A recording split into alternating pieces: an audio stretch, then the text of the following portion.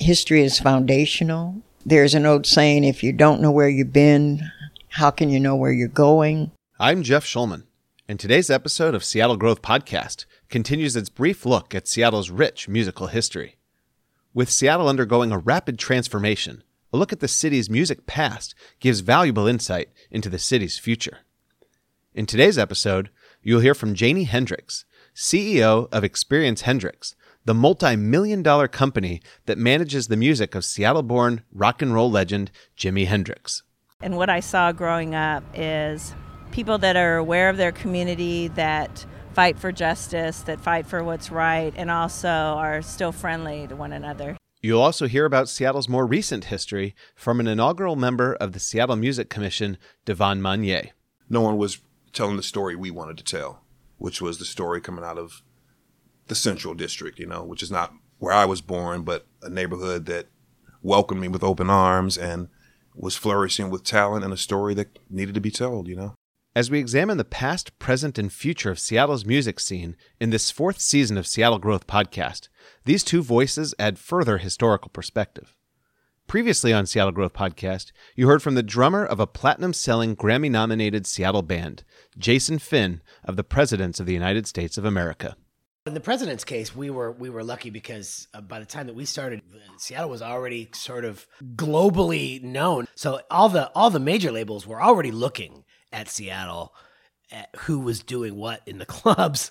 You heard from legendary Seattle radio personality Marco Collins, who had the ear of record executives from around the world who were looking to find the next big thing in music. And I just remember we all got back and we're drinking beer, just wet and muddy. And I just remember looking around the room going, these are all the biggest rock stars in this town right now. And we're just playing kickball. That's what it was. It wasn't even soccer, dude. We were playing kickball. Everybody knew each other. Everybody was friends. Everybody partied at Nils. Everybody, went to shows. There was like a group of people that all hung out. And it was based on the hill, basically, but it just felt tight-knit. You also heard from singer-songwriter Ben London, who began his Seattle music career while the Seattle sound, grunge, was exploding nationally. When we got here, I liked Seattle immediately. It kind of was it was still kind of had a little bit of a small town feel. What was great about it really was that the community was very small, the people that were participating, almost to the point where there was a club on First Avenue called The Vogue that did sort of punk and rock and roll and stuff on Tuesday and Wednesday nights. And we would start going there when we first got to town to see the shows. And after going for a couple of weeks in a row, people started coming up to us and were like, hey, we haven't seen you around here before. Are you from here? And just meeting people quickly and making friends. As the city experiences an unprecedented influx of people and money, these interviews provide some background and context that helps us understand the efforts of today's artists, fans, and music industry leaders shaping the Seattle music scene of tomorrow. Efforts that will be highlighted in upcoming episodes of Seattle Growth Podcast. The first interview of today's episode brings the spotlight to Seattle-born rock and roll legend Jimi Hendrix. Interestingly, my interview with Janie Hendrix was one of my first ever for Seattle Growth Podcast. As I was interviewing fans outside a Mariners game back in 2016, the CEO of Experience Hendrix was kind enough to share her perspective on the changes happening in our city. In this interview, she highlights some of the work being done to honor the city's history. Now join me as I speak with Janie Hendrix. I'm outside Safeco Field on Mariners game day with, what's your name? Janie Hendrix. Janie, thank you for your time today. Where do you live? Seattle. In the city? Yes. How long have you lived here? We lived in the city about almost 10 years now. Okay, what brought you here? I was born and raised in Seattle. Used to live in the suburbs growing up, and always wanted to live in the city. It's easy to get around. I think it's a fun city. It's great to go to the market, walk down to Safeco Field or Seahawks Stadium, watch a game. And do you work in the city as well? I work wherever my computer is. Oh, that's a good. So your commute's the best commute in the world. Yeah. Talk to me about the changes that you're excited to see. Well, I guess for me, I'm the president and CEO of Experience Hendrix, so we do everything for Jimi. And we're building a park in Seattle, which is right across from the Northwest African American Museum.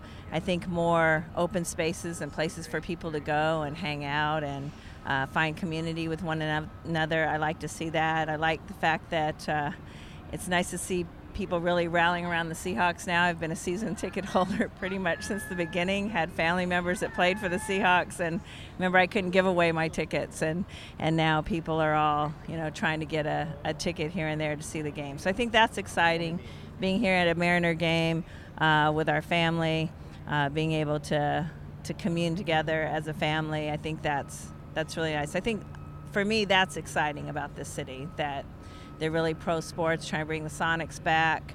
I think that all that's good. It's good for our community. And do you want to talk a little bit about your company? Well, Experience Hendrix is a family-run company, and we do everything that has to do with Jimi and preserving his legacy. We put out CDs, documentaries. We also have a foundation that is, like I said, building the park. We opened that August 27th, and with community, we've had KSW, who's been a great supporter, and the Hard Rock Cafe. So it's been really nice that we've rallied a lot of community support for the building of the park. And do you think that the economic growth or the population growth has affected your ability to do that? In a good way. I think that, Jimi's been gone since 1970, and there were a lot of fans that are still alive today. Jimi played here 4 times in the Coliseum, the Arena, 6 Stadium, and people that went to his concerts or grew up listening to his music, they're bringing their kids and their grandkids. We do tribute concerts all over the U.S., and it's really great to see young fans embracing his music. And any other changes that you've seen? Oh yeah, there's lots of buildings, urban living, Amazon, Microsoft. It's all building all around us. It's kind of cool in a way. Our city's growing. It's kind of stayed a little small for a while, so it was inevitable that it was going to happen. We have some great building companies that have started here and were founded here. So. And what changes do you see as negative? Well, unfortunately, I think I've seen more and more homeless on the streets, which really saddens me. I think there should be really a place for them, and I think there should be facilities for mental illness, more facilities that are made available, and perhaps even more housing, affordable housing. I think it goes back to just people trying to find jobs, trying to find homes, trying to find places to live. The tent city, I don't think that that's really a good solution. I think that some of these buildings that aren't being occupied, perhaps, the mayor, the governor can turn those into shelters for people that don't have homes. Do you plan to stay here for the next 10 years? For the most part. I travel a lot, so Seattle is home base. We have our company here. And again, like I said, we're building the park, and we're part of EMP. We make sure that they have a lot of things of Jimi's for them to look at. So definitely it is home base. But the weather in the wintertime is a little cool, so I kind of tend to fly south with the rest of the birds and spend more time in the sun. Okay. And what do you hope that stays the same in the next 10 years? As there's lots of changes going on, what do you want to preserve in the next 10 years? I would really like to see, and what I saw growing up is people that are aware of their community, that fight for justice, that fight for what's right, and also are still friendly to one another, And when you're in California, you put on your blinker and nobody wants to let you switch lanes. In Seattle, it was never that way. People would fall back and let you get in. There was always a politeness, and I hope that continues.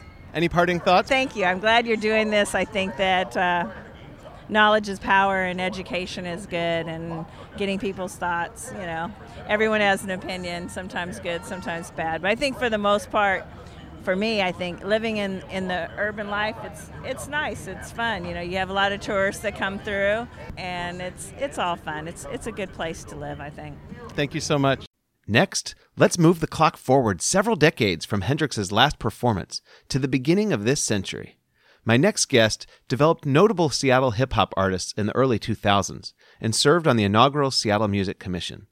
He's a co-founder of Sportn Life Music Group, who works with Seattle artists such as the Blacktones, whose music you could hear at the end of this episode. This guest paints a picture of what stayed the same and what's changed in Seattle music over the last 2 decades.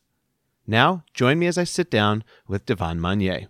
I'm here with a key figure in Seattle's music scene, DeVon Monnier. He's had work as a Seattle music commissioner and now making a big contribution with the Sportn Life Music Group. DeVon, thank you for joining me today. Yeah, thank you. Thanks for having me here. So why don't we start? Just tell me a little bit. You've done so much in the music scene here. What are some of the things you're most proud of? Just being able to see things through, music I believed in, and artists that had a vision, honestly, and being able to help the artists get their vision to the people and get the music heard. That's honestly where I get the most joy, quite honestly. It's not monetary. It's not in any sort of social media likes or anything like that. It's working with an artist that I respect and enjoy their work and just helping them get that to the public, And what sparked that passion for helping people get their music out there? Probably the fact that I can't make music, and I'm around a lot of good musicians and have been pretty much my whole life, yeah. Tell me about your journey. So right now, you're making a big impact on Seattle's music community. Take me back before you got involved in anything with music. Let's see here, man. The journey that led me to music, I suppose. I was born in Los Angeles, California. My father had a huge record collection. I think that might be where things started for me. Just my parents always played music, singing around the house and whatnot. Dad played trumpet a little bit. Mom tries to sing a little bit, so it's something always happening. And a lot of family connected to the music industry. One of my second cousins is DJ Yella from NWA. There's just always been music noise in my head since as far as I can remember, Moved to Seattle or moved to Federal Way, Washington in my early teen years. Got exposed to a whole different batch of music. It wasn't what I grew up with in the home or what neighborhood kids are playing in Los Angeles. Got exposed to rock and roll and punk rock and different things and found out I loved it just as much as the music I grew up on. So I'm like, why can't you listen to the Isley Brothers and Circle Jerks in the same day? You know what I mean? Or something like that, Had a few different businesses of my own, mobile DJ business, CD duplication business. I think that all kind of led me to wanting to do a record label with some friends because we knew we had a lot of talent around us and no one was telling the story we wanted to tell, which was the story coming out of the Central District, which is not where I was born, but a neighborhood that welcomed me with open arms and was flourishing with talent and a story that needed to be told, and to be told the proper way and be represented the right way. So in a sense, I suppose I was responsible for taking that sound for the label downtown, and earning a little respect, And so tell me about people you met and the story you wanted to tell out of the Central District. Is that story changing? Yes, it's changed.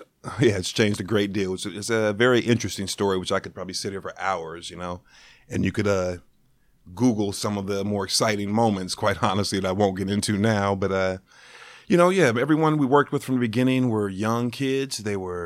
Most of the artists were 15, 16 years old, and we had a batch of them, and these are as I like to say, they were hand-picked off the block, They were just a group of very fun, loving, and talented kids, and we were fortunate enough to put them in the studio with very talented producers like Jake One, Vitamin D, and Bean One, who all were producing on a national level at the time, and they saw what I saw, and they opened their arms and their studios to these artists, pretty much locked these kids in studio for about 2 years and let them do what they did, and we just kept producing music, a lot of them, some of them are still around today. Fatal Luciano is on Black Umbrella Records, I believe, with the local artist Raz Simone. A couple other names, like I mentioned, Fly Moon Royalty, Spaceman. Earlier in the years, we worked with artists like Jay Pender and Dime Def. We're all artists still doing things, but those were some of the formative years, yeah. Fun times. D Black, I don't know how I could leave D Black, my business partner and the most inspiring artist of them all, who currently he's moved to Israel and makes music under the name Nassim now and has a great career going right now for him, yeah. He's gone through a lot of changes, yeah, but still making music nonetheless, yeah. So you were one of the founding 21 members of the Seattle Music Commission. Tell me about what that did and why you decided to serve on it. Oh, at the time, I believe I was asked by James Keblis, who was the head of the Office of Film and Music at the time. And before this, for a couple of years, he had spoke about this and talked to me every now and then. He had a vision of Seattle pretty much having a music commission that could help facilitate things and just represent what's magic about this city, you know. And he assembled 21 amazing and extremely intelligent people. You know, I found myself sitting at the table with just the brain power was just enormous in the room, you know, as well as contributing myself. I learned a ton of stuff, you know. And we were able to do quite a few things at first. I don't think anyone knew where we were. Our feet were just kind of in water, trying to figure out what to do. We're commissioned. It's about music. Music is cool. Music is fun. Musicians make money. But what can we really do? You know, and like I say, James had a vision. Things ended up panning out to, how can I say, sort of I don't want to say campaigns, but initiatives. Yeah, initiatives. Seattle Music Career Day. What else do we have? We had the City of Music Internship, the City of Music Roadshow Summits. The airport initiative, where there's music in the airport and overhead announcements by musicians that you hear, local musicians. And I'm trying to think of what else we've done. Loading zones for musicians, music funding education in ages K through 8. And that's all that comes to mind right now, you know, but I'm sure they're moving on to many more things. But there was a lot going on, you know, 6 years, the memory's a little bit foggy on everything. Help me understand why music was important enough to you to serve on this commission and important enough to the city to bring the commission together. I think for all of us, you know, there's something special about Seattle, and there's something special about music in Seattle. As James used to say, there's something in the water here, but we don't quite know what it is, you know. But Seattle's always been more of a community, and which means we're closer to the people, you know, not knocking cities like New York, LA, Nashville, anything like that, but they're more business cities, industry cities, and we're more of a community here. You know, lots of nonprofits. I can knock on the door of the VP of Sub Pop and ask questions, you know, things like that. People are close here. All the tech companies here, Rhapsody. We've had a number of companies here that are accessible to you. And again, it's community. You know, these are people we go out and have happy hour with and drinks with, and it's just and I feel like we all agree there's something special here, and we'd like to keep it as special as we can, you know. And by forming a commission of like-minded people that care about Seattle and its music scene, I think it was a no-brainer, you know. And so let's talk about what you see as special here. You've been involved in the music scene for decades now. What has been constant about Seattle's music scene in those decades that you've been involved? Creativity and a DIY mentality. And yeah, those are the two things that always stand out. You know, I mean, I'm not so sure if this city is meant to be the city. You know, people always talk about, oh, Seattle, going to put it on the map. Jimi Hendrix, Heart, Sir Mix-a-Lot, Macklemore, whatever it is, you know, Nirvana. I'm not so sure that everything is supposed to be seen like that out of Seattle. Everything doesn't reach those heights. But no matter what, real music connoisseurs know how special the city is. Real music connoisseurs still support the musicians from here, from all over the world. They support musicians here, and that may just be the case. We may not have 15 Macklemores and 15, you know, Hearts, but we have 3,000 very creative, talented musicians that do things on their terms and make a contribution to the art form, you know? In your decades here in the music industry in Seattle, a lot is probably changing just as Seattle is changing. Are any of those changes for the better that you've noticed? I'd definitely say there's more opportunities now, you know, more corporate opportunities on a sponsorship level, on a just a booking level for events, on that level, on that minute level for musicians. You know, there's tons of corporate events that are, you know, booking bands and whatnot. More people are here to participate in nightlife and contribute that way. Those are the positive things, yeah, for sure. When you say people are getting booked for corporate events, does that help them in their arc, or is it a distraction? Some view it as a distraction. I personally think it helps because money is good always, you know, for a band, you know, to have to, you know, perform somewhere and receive a nice check versus playing at a bar and receiving, you know, 33 1/3% of the door or something like that, which is fine as well. But yeah, I don't see it as a distraction. I've never saw it like that from my clients. And if any of my clients did view it as that, we just move around that, I suppose, you know. I'd probably put up a fight a little bit, but at the end of the day, it's their, you know, it's their business, you know. And so let's talk a little bit about your work with clients. So tell me about Sportn Life Music Group. Sportn Life Music Group is a talent management agency, a small boutique agency. We currently work with 2 clients under management and a few other clients that we assist with booking and just projects in general. Before that, we were a record label, a hip-hop label for 11 years. Those were the learning years. And, it was a great experience. We did a lot in the Northwest, in the region, in the city. And, it was just time for me to move on after 11 years and kind of focus, my talents on one thing, which I felt management is what I was strongest at versus doing everything, which I know a little bit about everything to run a record label, but as management, I can just narrow my focus, And so for that artist who's trying to make it, they're looking at how to get a manager and where to get a manager. Who are the kind of clients that you serve and what do you bring for them? For me, I don't really take cold calls, people looking for management. If something strikes me, that I may approach it. Or if I see a band that I really believe in, I may approach it. But I've got to, beyond the music, I've got to like the person as well, And once that's established, because they're going to be spending a lot of time together and working very intimately together, So once that's established, I provide whatever they need.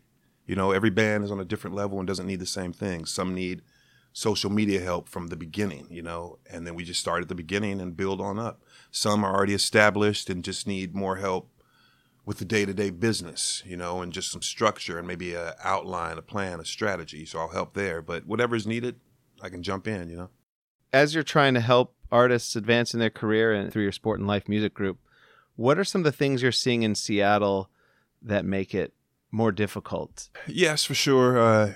The things that come to mind right now would be the cost of living. It's definitely becoming harder for artists to live in the city, which in one way is bad because they want to be in the city and close to their peers, their tier 1 consumers, the venues and just the environment, On another end, more scenes can, grow in other areas, 10 miles out, you have Burien or Des Moines, things like that. Up in Shoreline, you have Darrow's Tavern, things are starting to happen places. But I'd say besides the cost of living, I'm not so sure that all of the people moving to town and they don't have to be music fans or fanatics, and they spend money at the door for sure. They're buying tickets at places on Capitol Hill and whatnot. But I'm not so sure that they're as invested as the old Seattle music fan. It's yet to be determined, but that's just my general feel, Tell me about that old Seattle music fan. Where did you come across them? How did you know that they're different, a different breed, so to speak? That's a good question as well. A different breed, I think it was just it was in the water here, just from the beginning of music in Seattle. I just think that's just the way things were, from the punk rock days. And I'm just going back to when I, stepped on the scene. And even before that, from what I hear, but, people just always support it, and they come from all around, Tacoma, Bremerton, Everett. Everyone came here. This was the hub where you found new music. Bands from Eastern Washington came here and whatnot. And fans were just excited about that, I guess it's probably the grunge years that made it really exciting and kind of put the spotlight on the whole DIY thing. But I believe the old fans came to Seattle for that. They know there's a lot of independent bands. They're doing really cool stuff. And by learning from that band, you're going to learn about this band and the next band and the next band. That's just kind of how it used to happen, What do you think of when you think Seattle hip-hop, and what is the health of Seattle hip-hop beyond Macklemore? When I think Seattle hip-hop, I tend to go to an era, personally, when I was in my 20s, I just think about as the golden era. The mid-90s were just a sweet time. Before that was an interesting time because that's the birth of it. After that was more when I was involved as in business. And then now there's as this hip hop scene everywhere, it's oversaturated in my opinion. A lot of great talent here, but it's hard to weed through things. You go to a festival, a lot of things sound the same. A lot of things look the same. And again, I think that's more of a generational thing. I'm not necessarily putting that on Seattle. But I just think that's kind of where hip-hop is right now. And I'm sure we'll move away from that, but it seems to be stuck right now to me, And I'm not knocking. There's a lot of things I like about hip-hop today, but it does feel a little bit, just stuck right now. So if somebody's trying to make a name for themselves in Seattle's hip-hop scene, where is it that they could perform, and how do they get on the scene? Look at the local concert promoters, two that come off top would be Rain City Presents and Wake Up Presents, who I happen to do the marketing for their concerts. Those are good entry-level ways when you see them bringing national acts to town, reaching out to the people that book those places, those shows, and, finding out if you can get an opening slot. They're always willing to work with new artists, and that's what they do. They want new artists to come to them. Other than that, reaching out to writers, blogs, and the music venues, the ones that pretty much predominantly carry hip-hop would be Nectar, The Crocodile, Numos, places like that. Yeah, Showbox, Okay, so hip hop's in. Yeah, it's definitely in the bigger venues in town. No question about that. Yeah. And then, just getting a hold of those booking agents, booking guys there. Basically, you said there's two things that have been enduring about Seattle, the kind of do-it-yourself and the community aspect of it. What do you hope the listener of this podcast does to keep Seattle's soul going forward? I'd like to see more tech companies involved with music, honestly. To me, that would be a dream come true. It's like the two, especially in 2018, and for the last few years now, the two are pretty much married together. But for a city that has such a big tech industry, they don't match all the time. I don't see the people working together as much as I'd like to see. That's the one thing that stands out that I would love to see change. What would that look like? Oh, it's tech, man. It could look like anything. It could look like anything you want it to look like, especially where we live, But, I think it would give us in this region a foot up against the rest of the industry across the world, in the country, because while some of these cities are rooted in old ways and they have huge machines behind them, like, again, LA, Nashville, New York, we could come at it from a whole different perspective with these tech companies, and all of a sudden Seattle, Portland, Oregon, we're known for this, We have these companies here. We can come up with ideas. There's a lot of great brain energy up here, It's just great new ideas, The industry, it's a blank canvas now. We can do whatever we want, And so what's the benefit to people in the tech industry to start thinking about music, start thinking about this intersection that you're talking about? I think the biggest benefit to them would be getting the word out, using the musician's brand as a vehicle, for whatever messaging they need.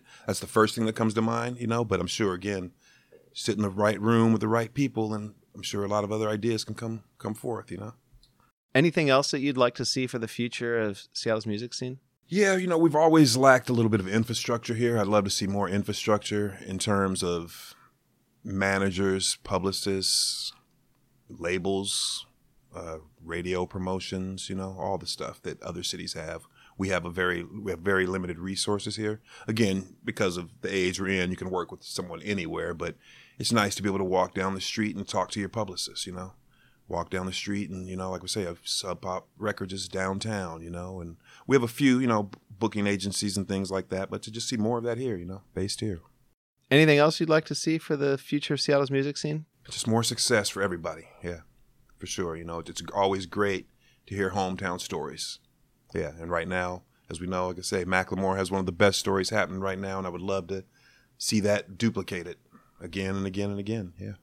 And are you working with anybody now that you think could become the next, whether it's Macklemore, Nirvana, or Jimi Hendrix, or any other of the big names that have come out of Seattle? I always think that, no matter who I'm working with. But honestly, I am working with the Blacktones right now, who's a really cool, we call them, punk blues, rock blues trio. And they're doing some really cool things, all black trio playing rock and roll, and that's kind of unique in Seattle, and they're fun to work with, And how'd you find them?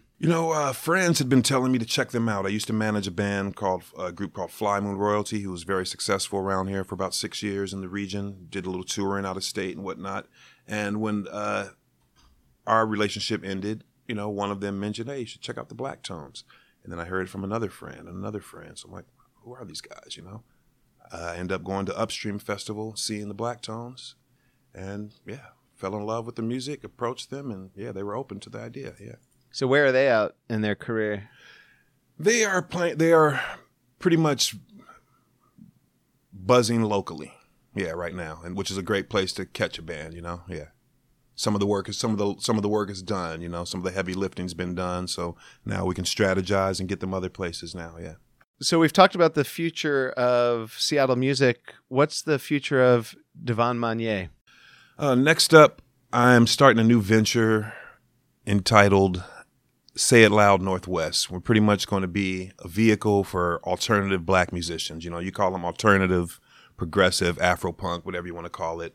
But I feel like there's a little void in the marketplace here in the Northwest that needs to be addressed. You know, not the marketplace meaning to get money, so to speak, which is, I suppose, what the marketplace really is, but just a platform for these artists to speak on, you know, because there's a lot of cool things happening around here that are, you know, of the alternative sense with black musicians, you know, like Future Shock, another band I'm working with. They're an Afro New Wave band, which is really fun. These guys wear masks and make new wave music. You've got these, you know, Stas and Cat of These Satisfaction, Shabazz Palaces, a lot of just cool people doing different things, and the, you know, little alternative from normal hip hop, traditional, little alternative from normal soul music and whatnot. And I think it'd be nice to, you know, contribute to that if I can, you know. So Say It Loud Northwest, we're going to start with a directory online that's sort of a, you know, a way to find these artists all throughout the Northwest, for artists to find each other and for venues to find these artists. As I sometimes hear venues say, how can we find these people? We don't know where they are. So you see them booking the same quote unquote alternative black artists, you know, but now here's a directory, so there's no excuses not to book these other people, you know. And after that, we plan to move into events and eventually a music festival. What do you mean by alternative? I suppose in my definition of alternative is going to be anyone doing something alternative than the norm around them right now. For instance, I'll just, on the website, in the directory, you can have someone like an Aaron Jones who his sound may not be that alternative, but he's definitely doing alternative than what you see most black men doing in Seattle, which may be, you know, I'm not going to say everyone's a rapper, but we may be a rapper. You may be playing this genre of music or whatnot, but Aaron, he's doing something a little different than what you normally see in Seattle, you know. Other than that, you know, we black punk rock, electronic music, even rap that's just slightly different than what you normally hear on popular radio and what people perceive as rap, you know. Yeah, pretty much just anything that's doing something slightly different, you know, progressive, thinking about it differently, approaching it differently, yeah. And there's a lot happening here in the Northwest that people don't know about, you know, yeah. Is there any higher purpose beyond filling a marketplace need? For me personally, again, I just like to, I think it's a voice that needs to be heard and is underheard in this region, you know.